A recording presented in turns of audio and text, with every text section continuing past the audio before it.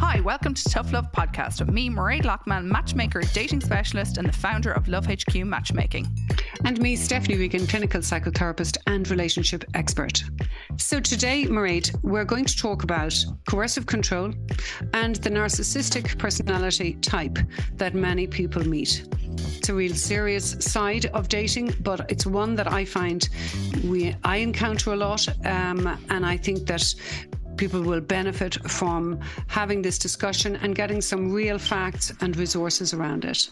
I think it's probably one of the most important conversations we're going to have, Stephanie. Both of us have encountered it a huge amount in both in matchmaking and dating side of things, and you with the relationship expert and therapist side of things. But I also think that it's hugely important for people, especially setting out on a new dating journey, to be able to spot the signs and the red flags faster. Yes. Yep. Love to do that. So Stephanie, this week on the podcast we said we would talk about coercive control and narcissism, and I think it is a topic that is long overdue. I actually put up in the podcast, or up on my Instagram, last week, did anybody have anything they wanted us to discuss? And both narcissism and coercive control came up more times than I would like to think about, if I'm honest. But it was you that actually said let's do it. So what were your reasonings for doing it? I suppose, I think, first of all, there's an awful lot out there in the media around it. I think that we have to be sure that we understand what really is involved and the extreme nature of it, and how there is such a sort of so many opportunities in many ways to see these things coming. And I suppose that's part of what motivates us, isn't it? To kind of empower women more, to equip women more, to give, and men, but say in many of these instances, what we find is, that the victims are 95% women, and but we have to also take account for that, and we'll talk about that laterally. But I think it's really important that we resource people with the right information and with a whole set of understandings that maybe get a little bit lost in the stories, because one person will have one thing. We've had a recent conviction around, all emails. Somebody had written 40,000 emails to a victim, and really, wow. Really put them in fear of their life. But there's that's at the end of the continuum. But at the beginning of the continuum, you as a dating specialist, you're meeting people all of the time. And if we can really give people that sense of knowing and understanding, I think it's just going to be really helpful to them. I really think so. I put a poll on our Instagram over the weekend, and I just asked people, have you ever been a victim of narcissism, coercive control, both, or yes, people that had not? Okay, so 32% of people that did the poll have experienced narcissism in their relationship. 14% experienced coercive control. 39% experienced both, but only 16% said that they have never experienced either narcissism or coercive control. 16. So it's way more out there than we can even let on. I kind of think the reason for that is because people do like to kind of put their best foot forward, or they want to show that their relationship, they kind of don't want people to know that this stuff is happening behind closed doors, I would think. Or if they do, they may only tell one or two people, whereas, when things are going well, you might tell 100 people. So it is very often something that happens behind closed doors. Yeah, of course it is, like all things in relationships. And that's why people can suffer silently with this. I'd slightly query the figures, because I think it's kind of a select little group that answers there. Yeah, to be fair. And I don't think it's pervasive. I don't think it's everywhere. And I don't think, it's still pertinent and important for it. The point is, it's so extreme when it occurs that it's always so important, and it leads on to such awful suffering for the victim. But I think that we need what we really need to try and help people to see is how to spot it at the outset, not to identify what it's like, but also to get back whatever power you can to deal with it. Yeah, I think it's very important. So Stephanie, maybe we might do a little bit on what is coercive control, first of all. Well, what is coercive control? It's, if we just take it from the if you like, the firm definitions, it's a consistent pattern of controlling, coercive, and threatening behaviors that leaves the victim feeling trapped and unable to leave that relationship. So there's lots of things in there. It can, and let's just talk kind of clinically first, and then we can elaborate it out into our, you know, where you've seen it, where I've seen it, and all of that. But, you know, it can involve manipulation, intimidation, sexual coercion, gaslighting, which we've all talked about a lot, which is a form of psychological abuse in which the victim feels that they have to doubt their own memory or their own sanity. And this is done in a purposeful way by the perpetrator, if you like, that they're doing it to unhinge your sense of confidence in yourself. Can we actually just say what gaslighting is? Because very often if I mention gaslighting on Instagram or even in the podcast, I get people in asking, what is gaslighting? So what gaslighting, it goes back into historic times when people used to read with gas lights. And there was one particular gentleman that kept on turning down the dullness of the light until it became very dull. And his wife used to say to him, oh, it's got very dark all of a sudden. And he used to say, no, that's just your mind. It's just your mind. And that's where the gaslighting comes in. It's where the reference is. That's right. Making you believe or making you question your own sanity, basically, or your own memory or whatever it is. Yes. Okay. So just wanted to cover that. And if you think of it in other terms, you know, when you're in a conversation with somebody who is inclined to this, they will, or in an argument or otherwise, they will always make you feel that your version of things is not right. You didn't get it right. You're overthinking it, or you're misinterpreting that event. Yes. And we were just earlier talking about, and I one of the reasons that I have really loved Bad Sisters, apart from the fact that, of course, it's solid, good drama and good entertainment, but the very subtle way that these kind of behaviors get laced into a relationship, I think they are just splendidly portrayed in this. You can see the woman in the instance, Grace is her name, and then there is the JP is the husband, who is very much the coercive controller in this case. But you can see her smarting to the, you know, almost, you know, clenching in total disbelief at something that is said to her. And it has just disarmed her thinking or made her question. And then you see her slowly and in a piecemeal way, in a kind of an incremental way, becoming less and less sure, more and more inclined to excuse him, more and more kind of accommodating him, more and more changing her behavior.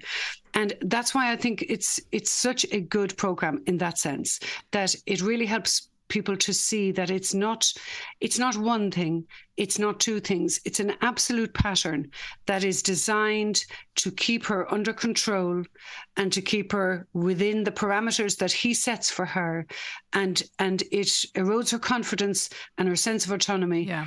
And that's what it's all about. I think anybody that hasn't seen Bad Sisters, first of all, you need to, because it's actually great Irish TV. So it is, although I think it's done through a UK channel. But it is fantastic. It's on Apple TV. And I think it's for anybody.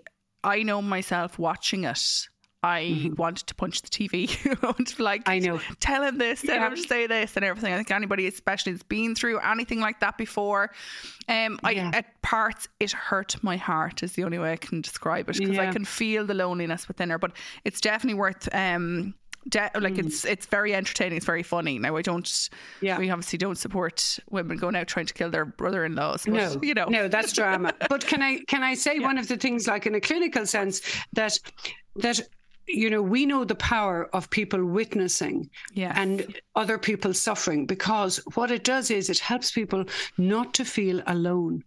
It also allows them to check their own behavior and their own understanding of the world. That's why that drama has a power for any victim or any person who feels they're in doubt about their relationship. I would call it like prescribed viewing, because it will allow you to check your own behavior, your own sense of things, as you see this being played out, if you like, week on week. Yeah, I think it's good to see it. I am currently here. I've just put in on Women's Aid, actually, coercive control. And I think it's important that we talk about maybe the signs of what it is and how to know if you are in that type of relationship, or if someone you know might be in that type of relationship. So it says know the signs. So you can look this up on women'said.ie. I just literally Googled that and coercive control. Know the signs. And of course, this can happen to men as well. And I really do stress that. It's not just women, because I get men and women coming to me that have had those type of relationships, and so do you, Stephanie. But Absolutely. I just think their explanation is very good. So answering yes to any of the following questions may help you to recognise the signs of coercive control. 1, do you feel like you're being isolated from your friends and family? Now, I think this would be a very obvious one. Kind of more commonly felt is what I would mean, not by obvious. But when it's happening to you, it's maybe not so obvious. Exactly. And maybe even to go through them one by one might be useful. Okay, so I'll do them, rather than us racing through the list, because I really that's where it is. That's where the truth of this is. Yes. When you say isolated, right, from friends and family, there's a few things that jump to my mind. I wonder what jumps to your mind in the dating side. But what I think is sometimes a partner can start, and this is male and female, right? So we need to be clear on that. It happens in the reverse as well, you know, men to men, and men to men, you know, but women to men, etc. You know, not equally though, much more prevalently the other direction. But it's about criticizing family. It's about making family and friends uncomfortable when they come to visit you. So you find gradually you don't ask them because it's not worth it, because it's too difficult. So it's not, these are the little shades, aren't they, of how the controller, let's put it that way, works to get their way.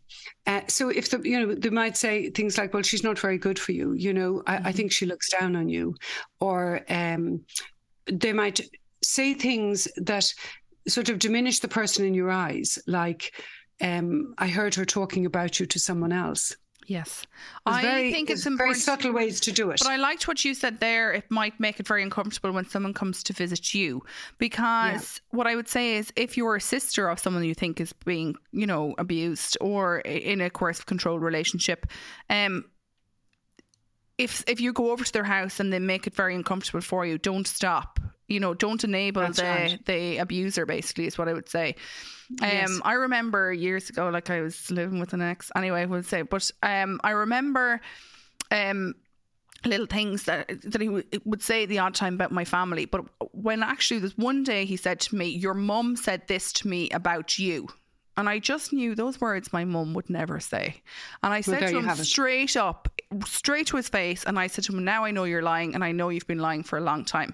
But I said, I know, and I was so strong in it. I was like, I know my mum would never say that about me, and like, you're basically full of shit. And that was it. And it was really the last thing. I was like, whatever you want to say about me, whatever you want to say about anybody else, but do not come between me and my mum. And I just remember the strength of it, that it was like, that's it, I'm gone, you know.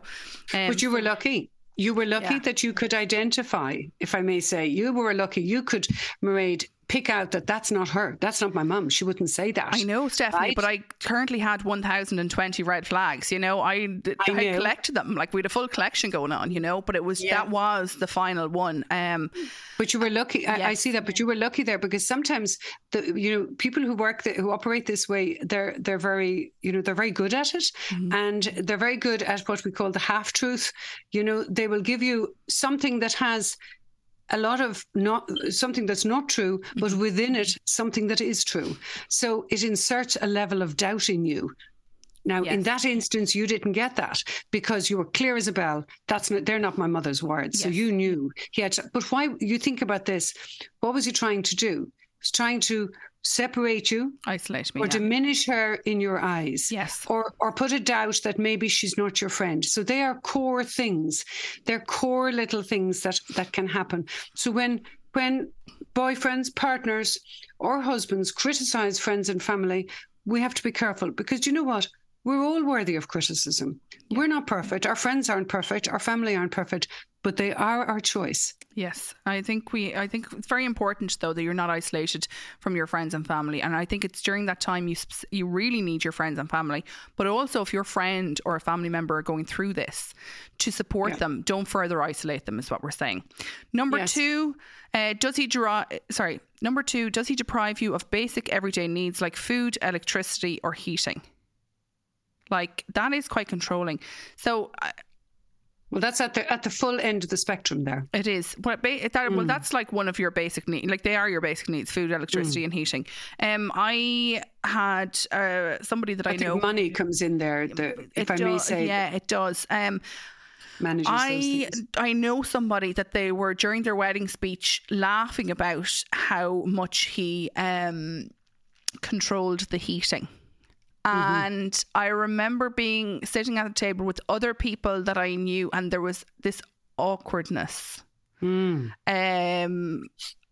went from a fabulous day to the wedding speeches, and everybody was a little bit like, cringe. This isn't good, you know?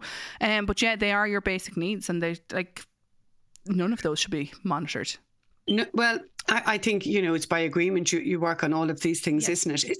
It's about power being equal, but it's also about money being equal. Now, maybe further down that list there, we're going to talk about money. But when it comes to that one, I think, there's often little versions of this, mini versions.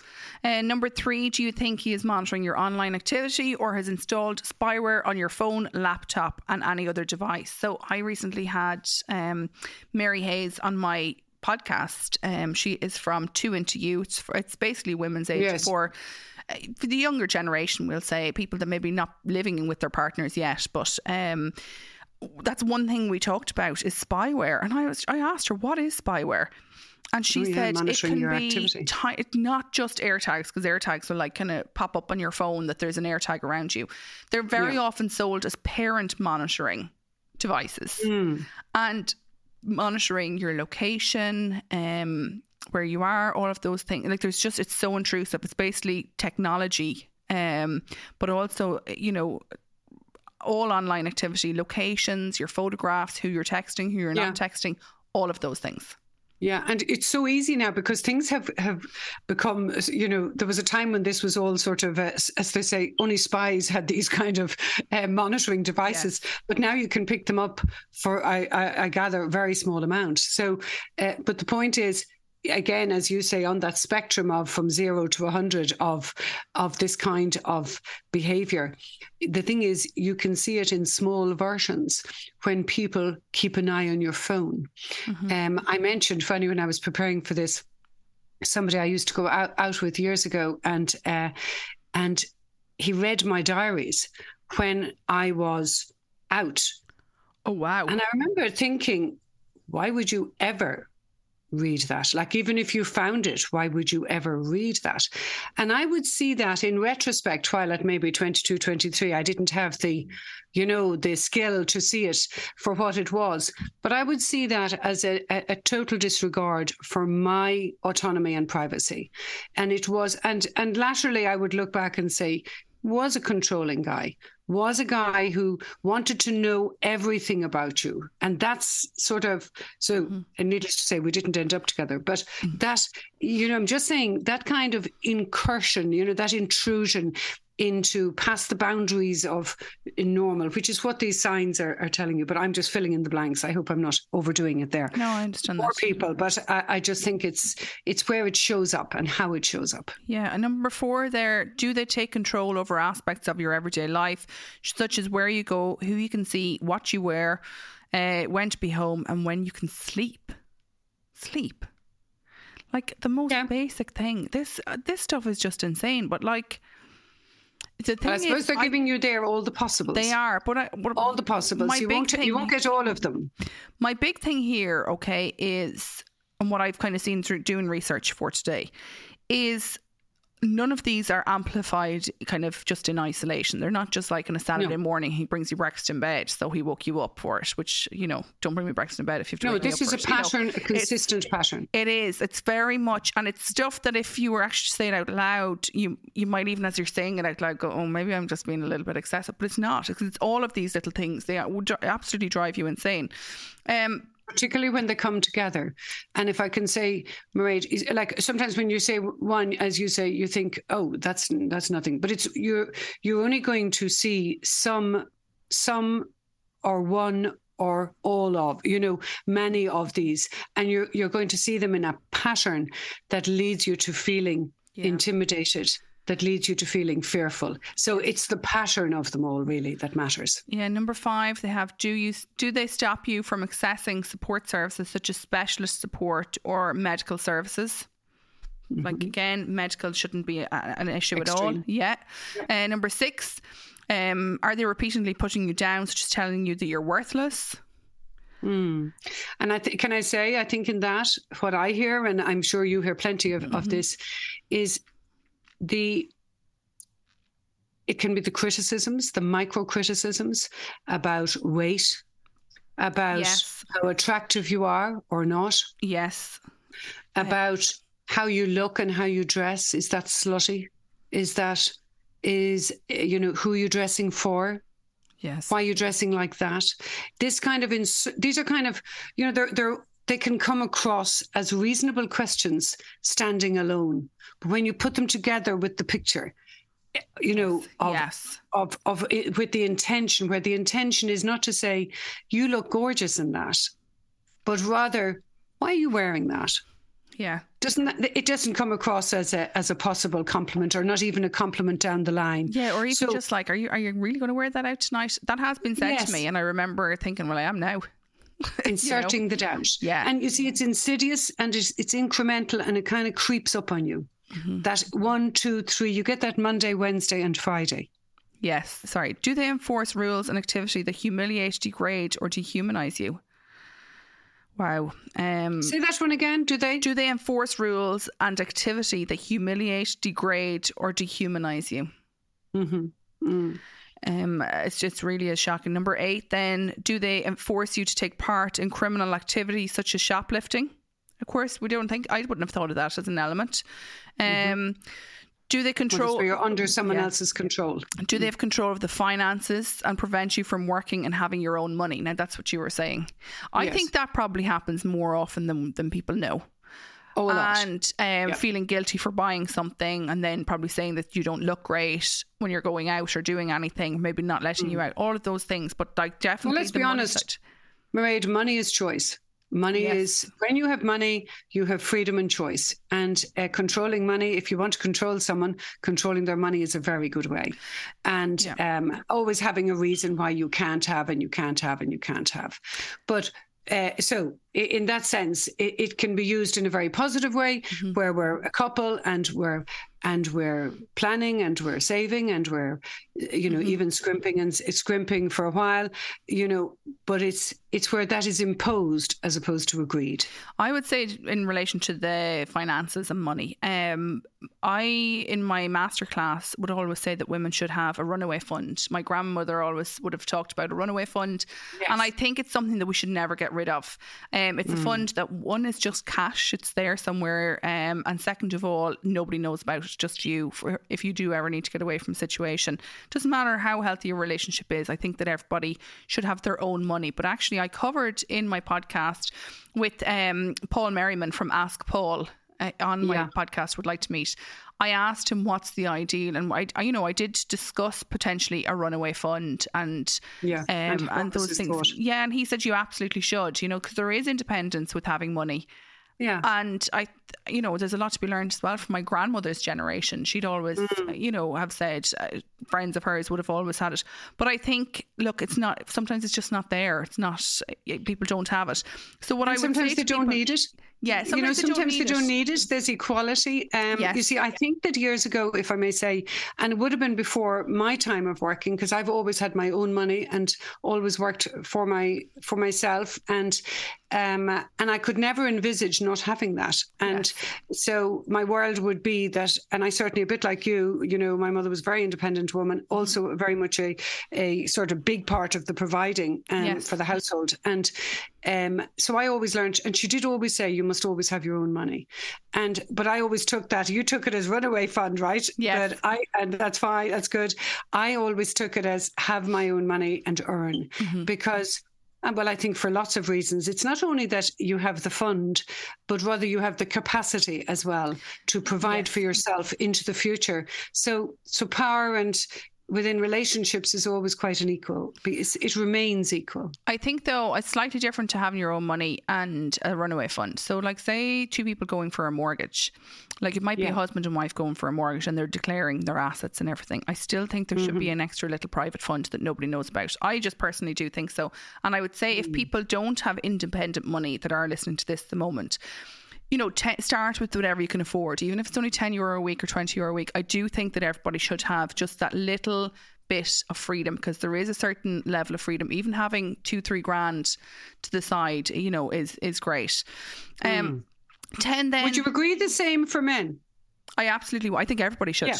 I think everybody should have their own. And actually, during that podcast, we talked about the ideal. Like, I don't think both people should be pulling out. There should be a household fund, and I think. We'll say now in a heterosexual couple, the wife or the girlfriend should have one bank account for themselves, and then the husband or the boyfriend would have a fund for themselves. Like, there should be at least 3 bank accounts if that's the case.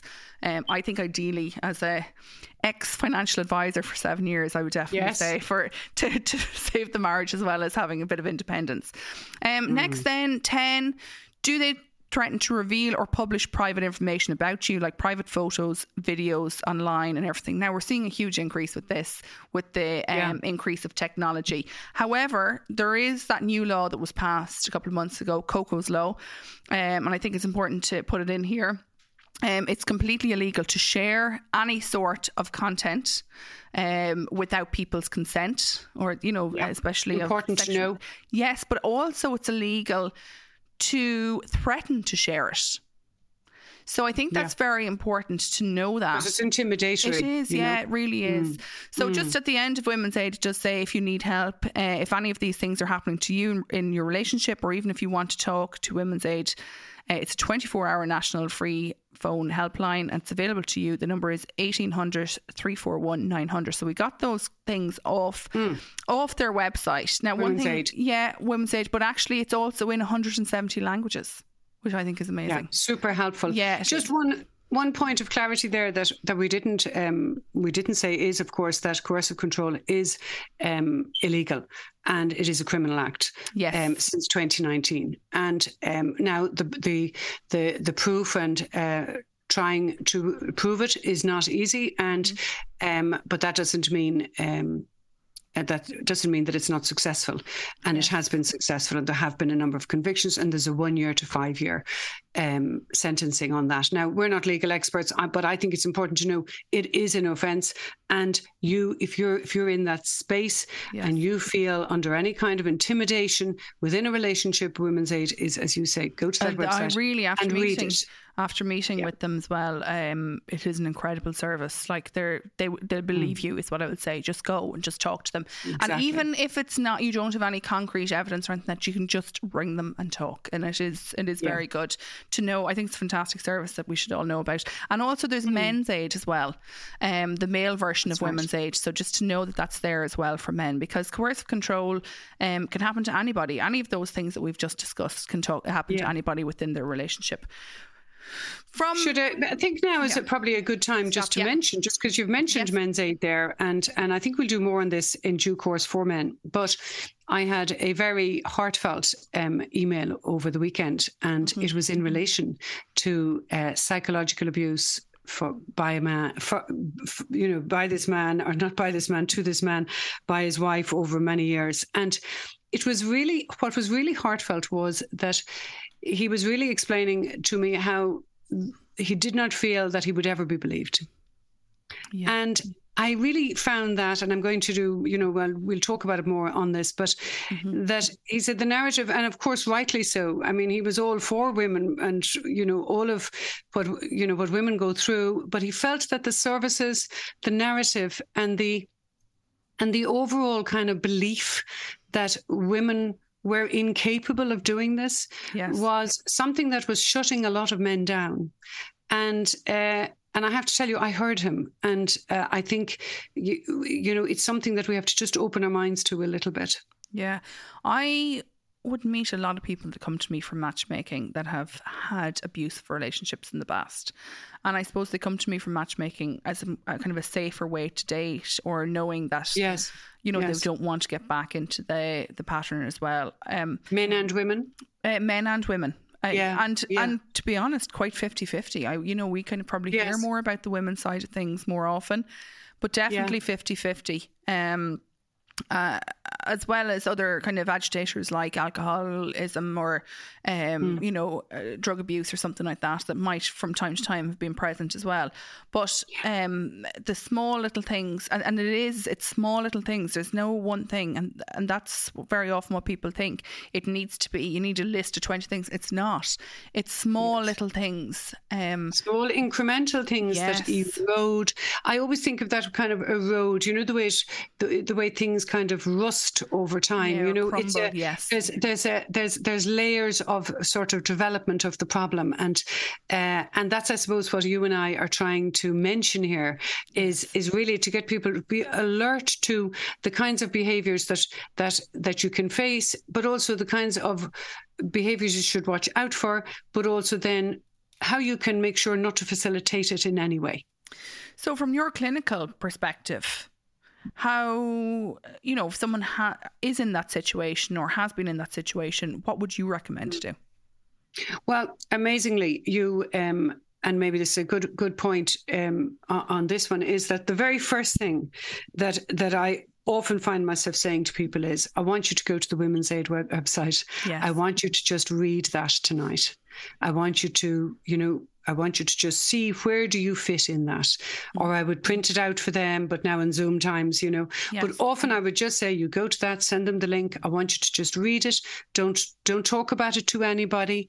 So what you're really doing from my point of view is, I'm really trying to help people to get back to their own perception of reality, and to gain some objectivity, to gain some confidence in their own way of seeing things. And that's usually the task of the clinician at that point. Okay. For anybody that may have previously experienced coercive control within their relationship and are trying to move on to starting again afresh, any advice there? Well, huge advice. I mean, I think that first of all, as I say, we would go that step, look at that, see that if people can identify it. Obviously, if we're dealing with the person not being safe, that's a different matter. We're on the full end and edge of that, and you're drawing in all the services and all of that. I tend to work in the frame where people are struggling with control in the relationship, or struggling with the power imbalance, a toxic power imbalance. So I'm usually at the point before it reaches the Gardaí, if you like. Yes. I'm usually at the point where I'm helping people to empower themselves, to see that they have choice, to see that the story doesn't have to end one way, that you can find a way through this. And the first is observing the behavior that's in front of you, noticing what it is doing to yourself, noticing how you are adapting yourself and bending yourself to fit into this situation emotionally, psychologically, and behaviorally, doing things you'd never have done, giving up sport, giving up your friends, coming home at 6 o'clock and getting a pain in your stomach if it's 6:05. Why is that happening? Helping them to identify how this has really, in a very micro way, how this is going on in their life. And then in a very small, one thing I always encourage people is feel no pressure to change this straight away. Okay, yeah. Because it's too much. Unless they're in immediate danger, of course, in which case they need to move faster, especially if there's children involved. Yeah. But as I say, we're in that different quadrant, but it's about, and I definitely would get a fair amount of that, and so you're helping them really, long before they can look back and see where this has emanated from and what behaviours left you open to this in some respect, and was there a way you could have seen it earlier? So you're helping them to strengthen for the future, but certainly the first phase is making sure you're safe, identifying all the behaviours. Mm-hmm. Is this a situation that can change? Has it prospects for change?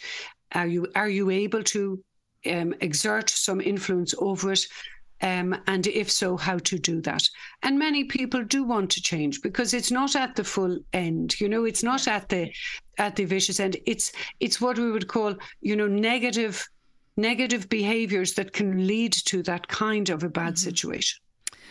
From if anybody that is, I would say, starting out dating again, I've said it before, but I think it's no harm to reiterate because my advice is always the same, and the reason being it does work, is remembering that dating is two people just getting to know each other. So whether you're 3 dates in or 20 dates in, they're still strangers. So, don't fall in love too easy, remembering that they're still a stranger and you're only getting to know them. Next, what I would say to people is, look, there's no ideal and there are no rules when it comes to dating. Try not to sleep with someone too soon. For a lot of people, it's for a lot of different reasons. But my reasonings there would be that when we have sex with somebody, our bodies are flooded with dopamine and noradrenaline and lots of other fabulous chemicals that make you believe, and especially for females more so than men, that make you believe that you're in love with that person. And so it's very important to realise that they're still a stranger. So, and the reason I say that, and look, if you have, and that's fine as well, okay, but try not to if you can at all. And the reason is because you're going to see the red flags better because you're not going to be wearing these rose tinted I'm in love glasses. You're going to make better decisions. You're going to be a little bit more aware of whether or not you are in love with them or if you're only getting to know them still. Next then is actually being aware of the 3 stages of love. One being the romantic time, when it's a case of all the chemicals and all the lovely things are floating around you. And note, you are, again, probably ignoring some of the red flags that are there. Then they go into the power struggle stage. The power struggle stage is very often when you are putting your boundaries in place and listening to how the partner or the person that you're with accepts your boundaries. If they have no respect for your boundaries, these are giant red flags, and therefore it's important to listen to them, because I think it's important to know what is a healthy relationship, what the beginning stage of a relationship can develop into. What does it look like? A healthy or a non-healthy relationship. Yeah. And trying to keep it out of the house for as long as possible, I say as well. But, having as well your reactions ready. So what is okay for you? What's not okay for you? If they do try and kind of isolate you from your friends and family, if you let that slide the first time, they'll know, it might be easy to do it a second time. Whereas if you're like, excuse me, don't come between me and my family. You're welcome to come along, but come along wholeheartedly. If you're going to be there, be present. If not, don't come along. And being strong enough to be able to say to them, don't come along if it's not going to be. And also, the word no, I think, is hugely important, with no explanation. So there's just a few little things there that if you are starting out in a relationship, they're all things that I kind of wished I knew myself in my 20s. And that's why I probably do reiterate them. But not letting yourself fall in love too quickly, and which is difficult if you've been single for a long time or if you have been in a relationship, and being aware of love bombing as well. Yeah. Can I say something about that? Yes.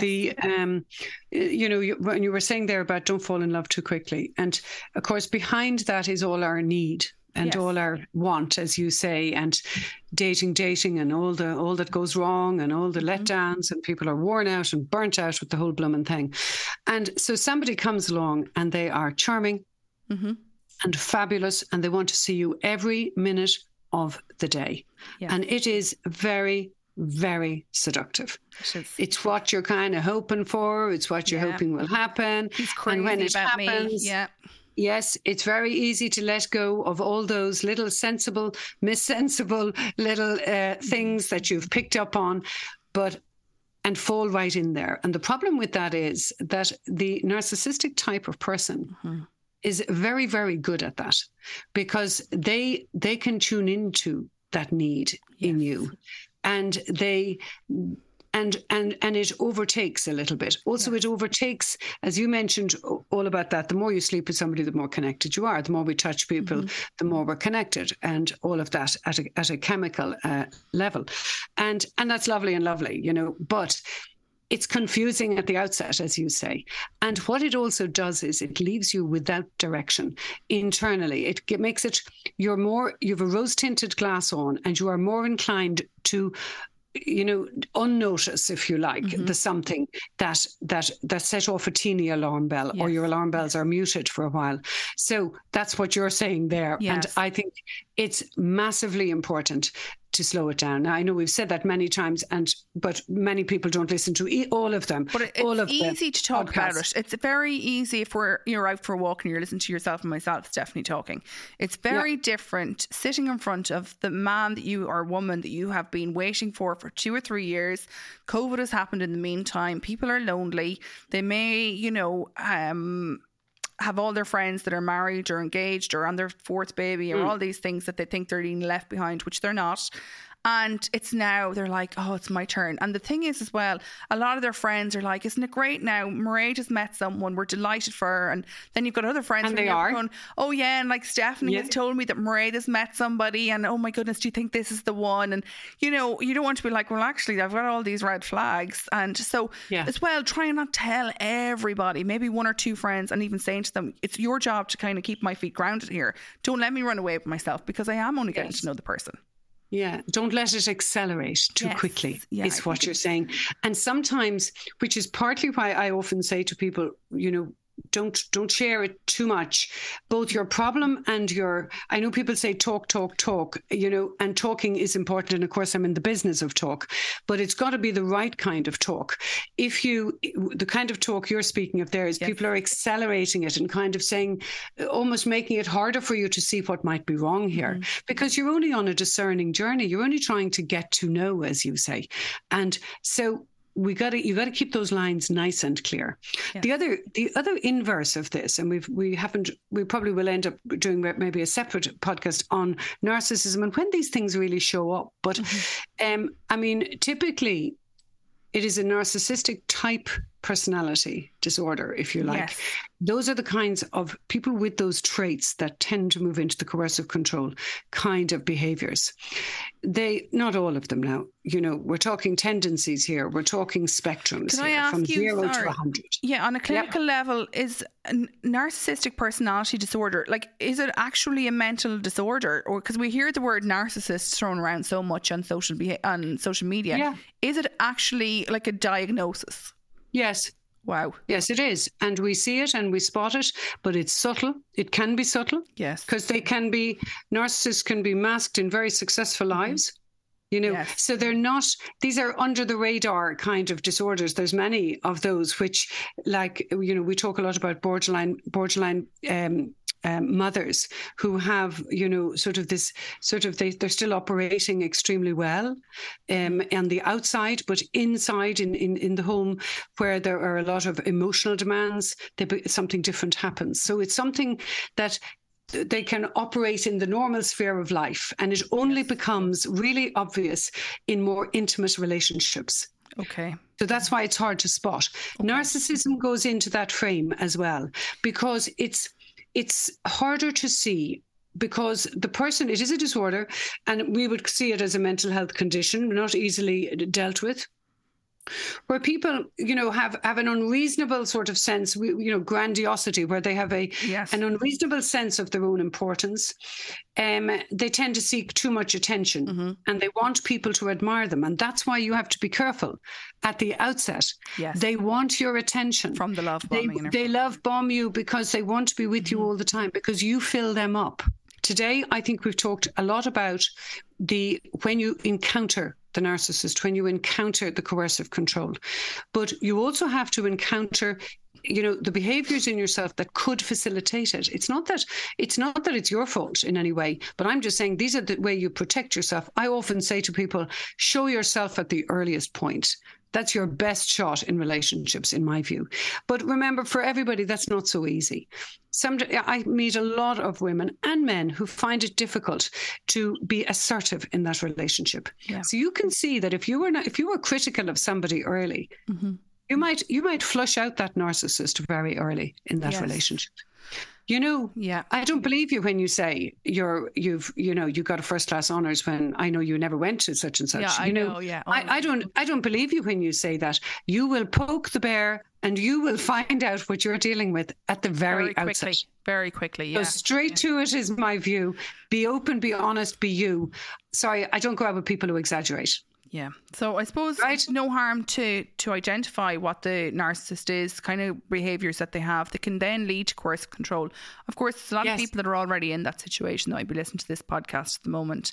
And, if they are, I think the most important thing is maybe have a look on womensaid.ie or mensaid.ie. Even if you are a man, don't be afraid to look on Women's Aid because it is explained very clearly on their website.